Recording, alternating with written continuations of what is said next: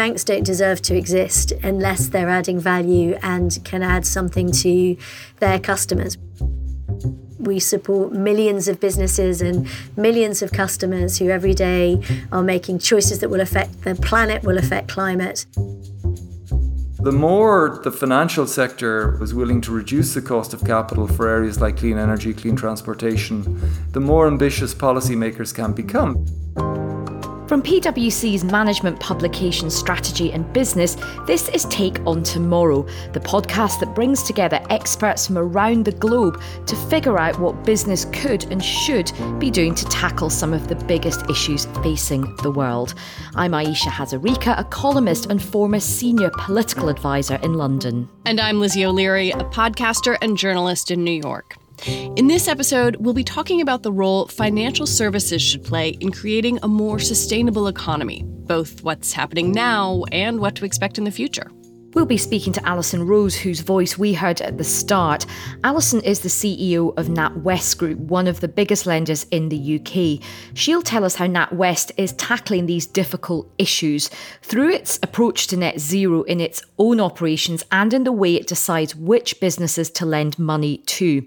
She'll also give us her thoughts on how businesses can manage the transition and make the shift as fair as possible. Alison's been with NatWest since 1992, when she started out as a graduate trainee. Her experience gives her a unique perspective on the bank's transition to cleaner capital. But before we hear Alison's story, we're joined by Andrew McDowell, a partner with PwC Luxembourg. He's an economist supporting Strategy and PwC's global strategy consulting business. Welcome, Andrew. Thank you, Lizzie. Thank you, Ayesha. Andrew, we're talking today about the role of financial services in funding the net zero transition. First off, can you explain what net zero is and why it's important? Net zero means cutting greenhouse gas emissions to as close to zero as is possible. The reason why it's so important is because the science is telling us that if we're to avoid cataclysmic climate change, we need to limit the rise in temperatures to no more than 1.5 degrees above pre-industrial levels. Now, already we are at about 1.1 degree on average above pre-industrial levels. In order to contain the growth in temperatures to 1.5 degrees, we need to reduce emissions to net zero by 2050 and along the way by about 45% by 2030. Andrew, I can see why it really matters to society, but is it really an important question for the financial services industry? Yes, it definitely is. I mean, the transition to net zero is one of the biggest challenges humankind has ever faced, and it's going to involve, if we're to do it successfully, a complete transformation of how we live, how we produce, how we consume, how we move about. And this is highly relevant for the financial services sector. Resources will need to be mobilized for the massive amount of investment required to deliver net zero, to deliver the massive investment in renewable energy, in clean transportation, in energy efficiency, and in changing technologies underpinning most of what we do today. Most of the physical capital stock in our economy, our buildings, our road, our transport, our factories are going to have to be replaced or at the very least adapted to deliver the net zero challenge. That's going to involve investments by some estimates of about $125 trillion between now and 2050. And I wonder if you could explain what GFANZ is and why it's important.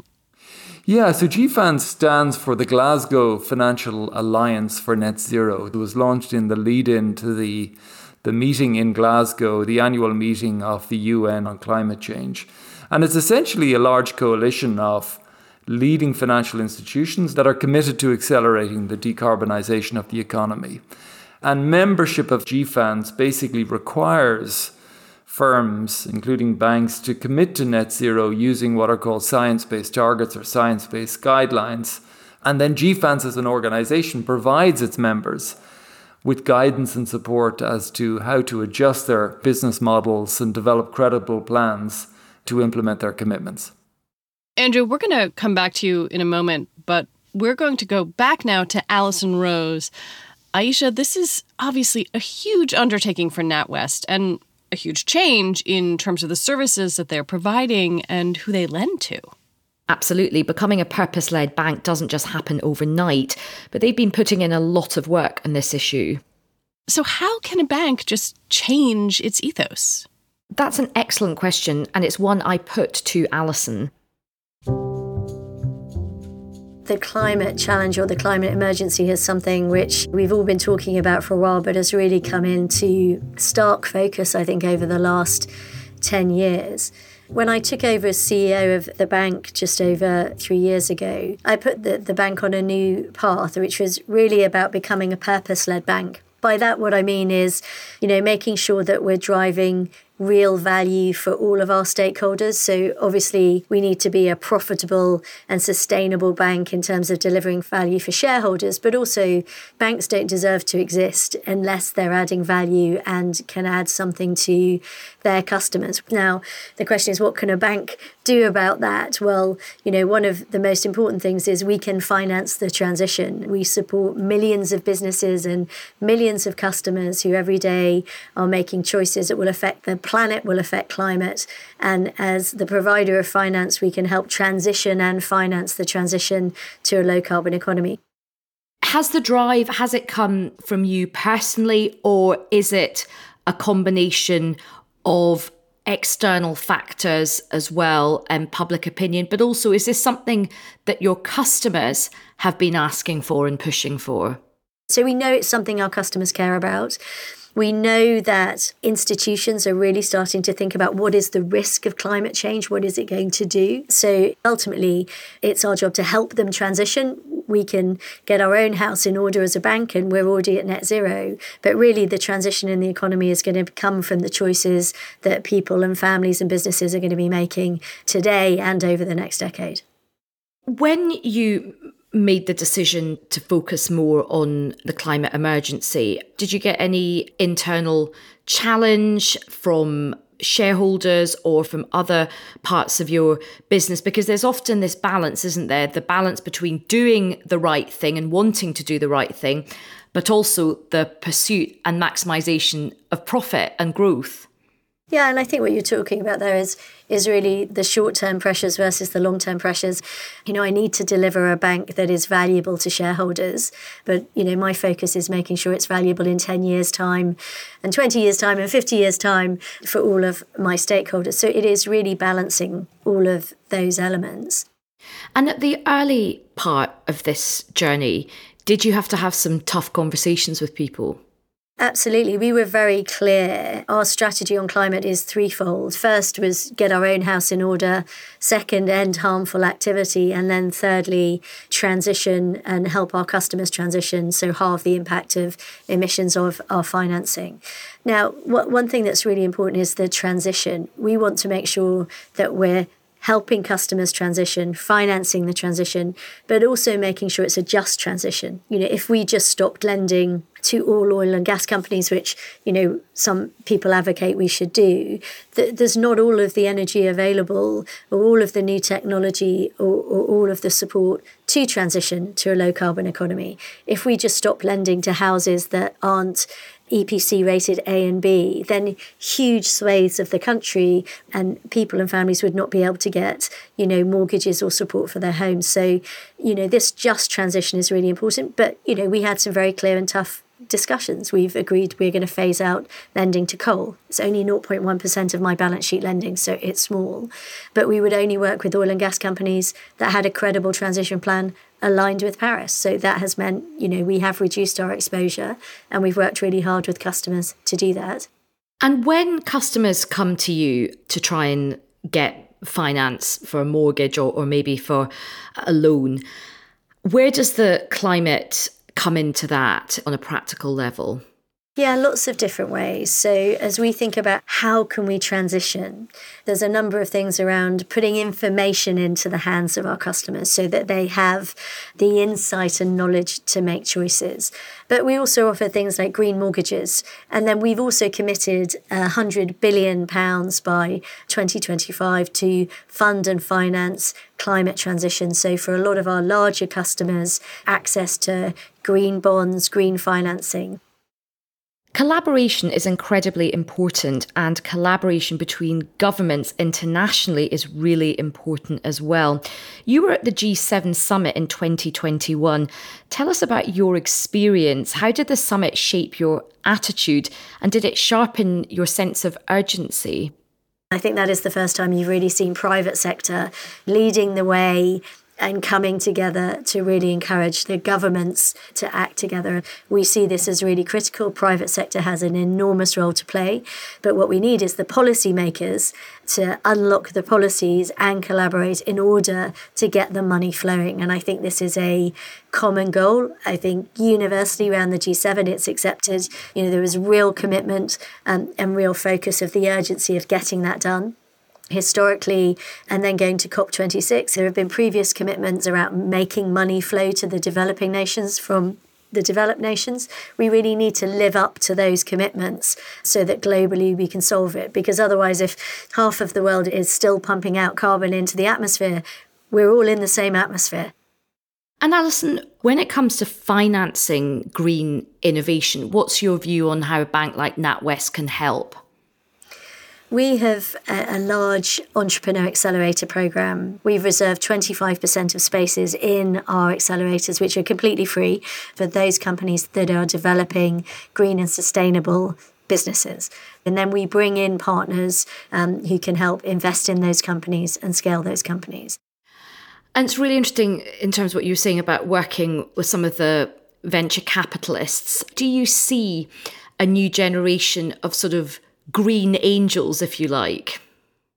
I think increasingly when you look at where funds are putting their money, a little bit like my shareholders asking me about what I'm doing on green transition, if you're really talking about long-term value and long-term sustainable value, there's huge risk in the old economy and huge opportunity in the new economy in terms of a net zero economy. So I think we see an enormous amount of interest of where people want to put their money for long-term returns. That is one of the things that we need to also be really clear about. If you think about the Industrial Revolution and new economy being developed, this is a new economy that's being developed for the future. In the UK, we did a piece of research last year which talked about banking on a sustainable recovery. We think there is a 160 billion revenue opportunity for small and medium-sized businesses to be part of the transition to a low-carbon economy. Recent report that came out said there is $265 trillion of funding that will be needed to move to this new net zero economy. Investors who are looking for long-term returns, sustainable return, better risk assets, see the opportunity of financing the new. So that movement of finance, it's not just the banks, it's the asset managers, it's the insurers, it's the global flows of liquidity are looking to invest in this new economy. Now, we've heard this expression greenwashing. The ESG report looks really, really good and everything looks very shiny. How can you reassure people that you can be trusted? Yeah, greenwashing is a very real challenge and a very real impediment to positive progress. So I think what's important is transparency in reporting. Businesses need to be held to account to make sure that they are making those choices, which is one of the commitments we've made, is to have clear targets and clear progress. That's not going to be linear because we're going to go forwards as well as backwards. I think it's being transparent about what we have, making clear what our plans are going forward. I think it's really important that organisations are transparent and we can show it. And and not waiting for the perfect data, because that will take too long. And making, banks and providers really accountable. For example, our climate transition, my executive team are targeted on that. We've said that's part of our strategy. We've set clear targets and clear ambitions, and we're being very transparent about what we're doing and what we can do and what we can't do, i.e. what's within our control and what isn't. And I think that's how we provide reassurance and comfort to people. Well, Alison, it's been such a pleasure speaking with you. Thank you so much for giving up some of your time to talk to us here on Take On Tomorrow. Absolute pleasure. Nice to chat to you.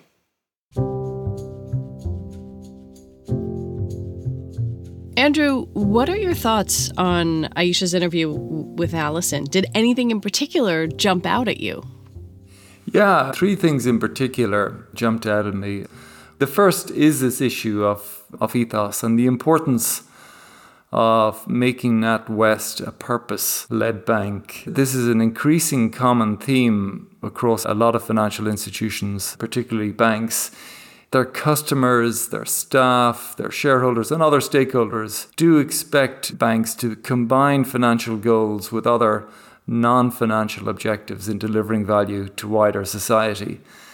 The second theme was related to that, which is there is a bit of juggling to be done, balancing the short-term needs of shareholders with the needs of other stakeholders.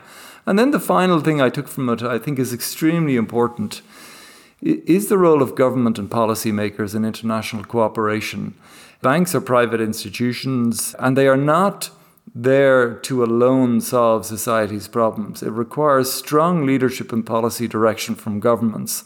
And that in turn creates bankable opportunities and financeable opportunities that can deliver returns and support policy goals. But policymakers really do have to set the direction and take the lead if banks are to be able to play their part. Andrew, Alison talked a lot about climate finance. In your experience, is what NatWest are doing becoming mainstream, or are they still an outlier? Most banks at this point have already started looking at their carbon footprint and wider environmental footprint of their internal operations, that have made various commitments around the use of renewable energy, recycling commitments, and so on and so forth. So that is now pretty common. And increasingly what banks are, as part of GFANS and other initiatives are also now looking at is the impact of their financing. And increasingly they're looking at that a little bit like NatWest under 2 dimensions. The first is the kind of positive impact in some ways that their financing decisions can have.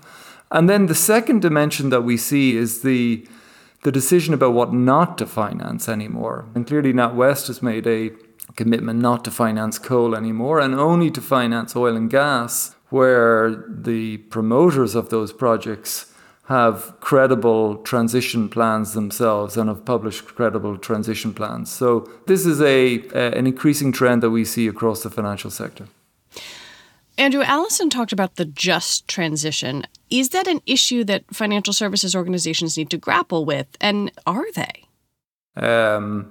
Unlike net zero, which can be kind of easily measured, the concept of the just transition is much more difficult to measure and report against. So I think it's fair to say that financial institutions understand the political importance of the concept, but find it more difficult to operationalize it. Now, what we will, I think, increasingly see is investment opportunities in areas like refitting housing stocks, energy efficiency in housing stocks, refitting and adapting traditional industry that will allow banks, if they invest in the capabilities and resources needed to understand these technologies, understand these investments, appraise them, price them, to participate very visibly in that just transition. But it does require banks to become able to assess and appraise and understand the risks associated with these investments.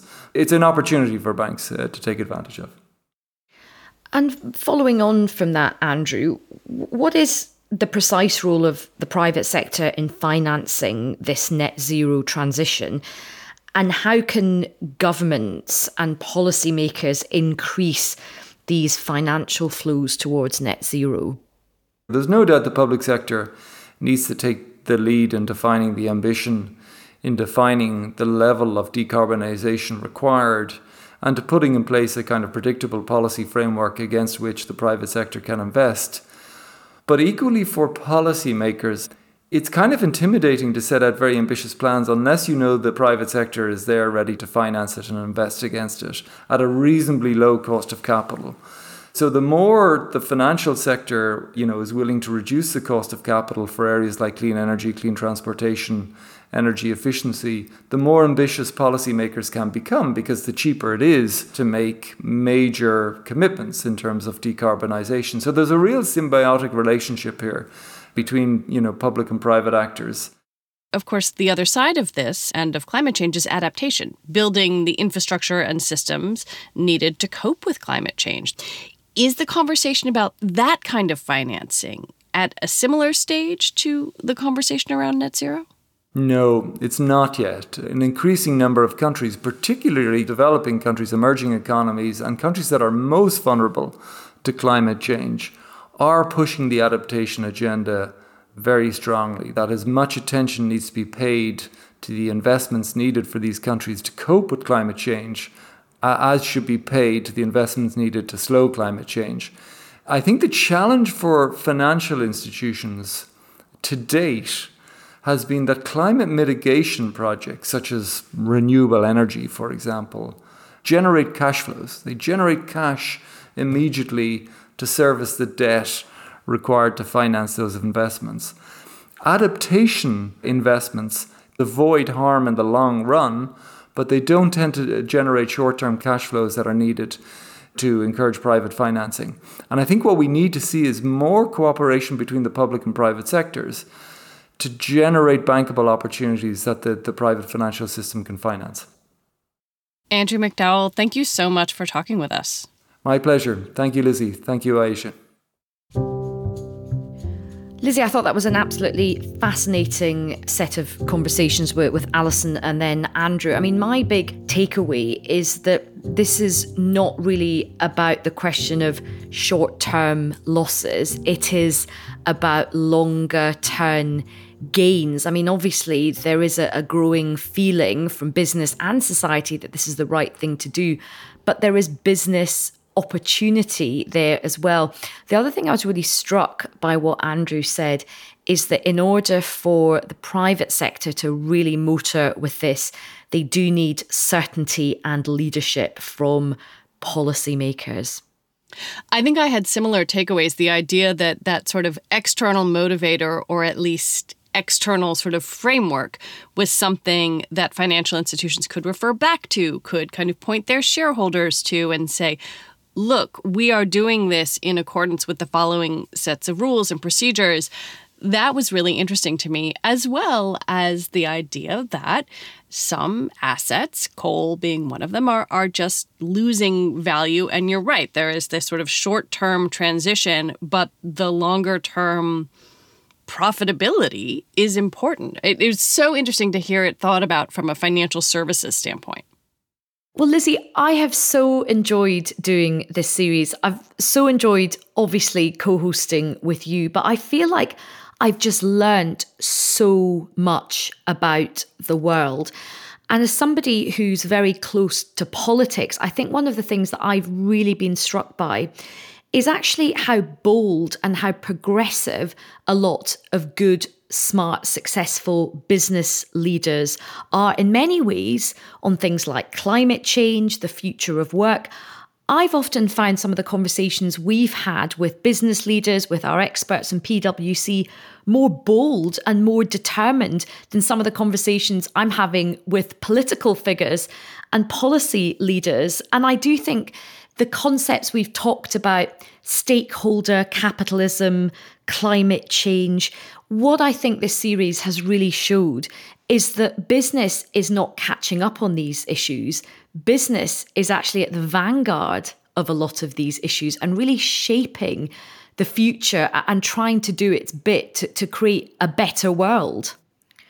One of the questions that we've often asked our interviewees and our guests is, can you afford to do this? And they often come back to us and say, we can't afford not to do this.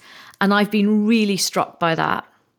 We can't afford not to have cybersecurity defenses. We can't afford not to upskill our people. We can't afford not to think about how we've got to get to some sort of net zero future. I do think that has been a very compelling argument, and one where some of our interviewees have been candid about maybe pushback from shareholders or pushback from corporate board executives to say, no, this is happening, and it's happening now. Take On Tomorrow is brought to you by PwC Strategy and Business. PwC refers to the PwC network and or one or more of its member firms, each of which is a separate legal entity.